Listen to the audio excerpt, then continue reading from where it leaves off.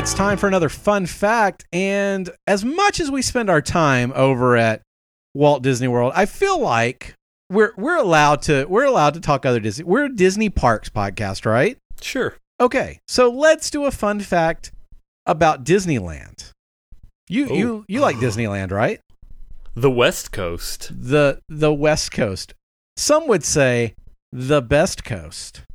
I'm not saying one way or the other. I'm just saying some may say. Some may say. So, did you know that way back in the day? John, Jacob, Jingle. Oh, we're not doing that. No. We're on to another one. We're on to another. Okay.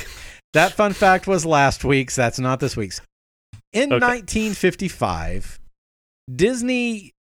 So when Disneyland originally opened, there was a lot of stuff. So like you had the Carnation Milk place, you had the lingerie place. Disney was willing to open their doors to, which, you know what, that lingerie place should be its own fun fact. But anyway, they had a lot of third parties coming in and sponsoring things. And among the things that were being sponsored was Casa de Fritos. It was a Mexican restaurant in Frontierland, and it was owned by Frito-Lay. There you go. Frito-Lay, Casa de Fritos. So those good corn chips. That's right. Which, you know, could be its own little fun fact, but that's not actually what we're talking about here. We're going to talk about their tortillas and their taco shells, which strangely enough were not made by Frito. They were actually made by a company in Anaheim called Alex Foods Company. Okay? So Frito buys the naming rights, opens Casa de Fritos, and says, hey, we need to have tortillas, we need to have taco shells.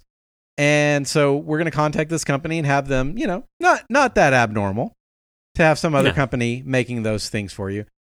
So Alex Foods starts making tortillas and taco shells for Disneyland's Casa de Fritos. And according to legend, one day in the early 1960s, a route salesman comes through there and sees that there are leftover tortillas, right? Okay. That happens. A restaurant isn't perfect. They don't sell everything that they order. So leftover tortillas, that's something that you can't use, right? They get old, they get stale, they get moldy, whatever. So you've got to throw them away. And he said, "Hey, don't throw those things away. Make tortilla chips." Cuz who doesn't like tortilla chips? Oh yeah, you know where this is going. You can see now where this is going. Because you know what? Suddenly they came up with this idea of tortilla chips, and they said, you know what? That sounds like a good idea. So let's put them on the menu. We're going to add tortilla chips to the menu. Meanwhile, Frito-Lay, not in the know as to what's going on. So they add these leftover tortilla chips to the menu at Casa de Fritos.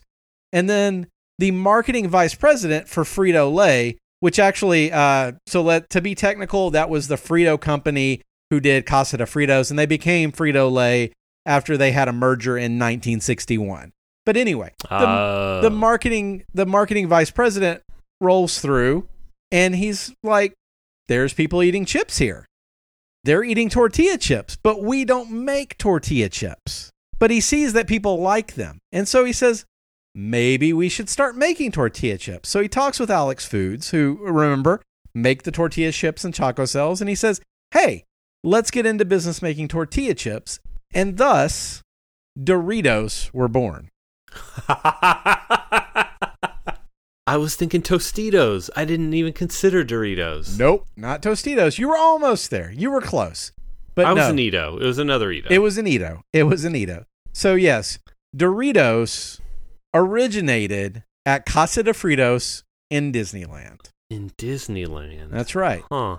So Disneyland is responsible for Doritos. So the next time you've got all that dust on your fingers and you're licking it off, or you're having your Doritos Locos Taco, remember that before it became all of that, it was just some leftover tortillas that somebody said, we shouldn't throw these away. We should make people eat them. It was garbage that people were eating at Disneyland. That's right. Doritos, the Disneyland garbage. And I think that pretty much covers this week's fun fact. If you have a fact that you find astounding, amazing, or just a little trashy, you should let us know. You can find us on Twitter at MTM Podcast. You can find us at Facebook, facebook.com/MTM Podcast, or you can always visit us at our home on the web, missingthemouse.co. We'll be back next week with a brand new fun fact, and until then, have a magical day.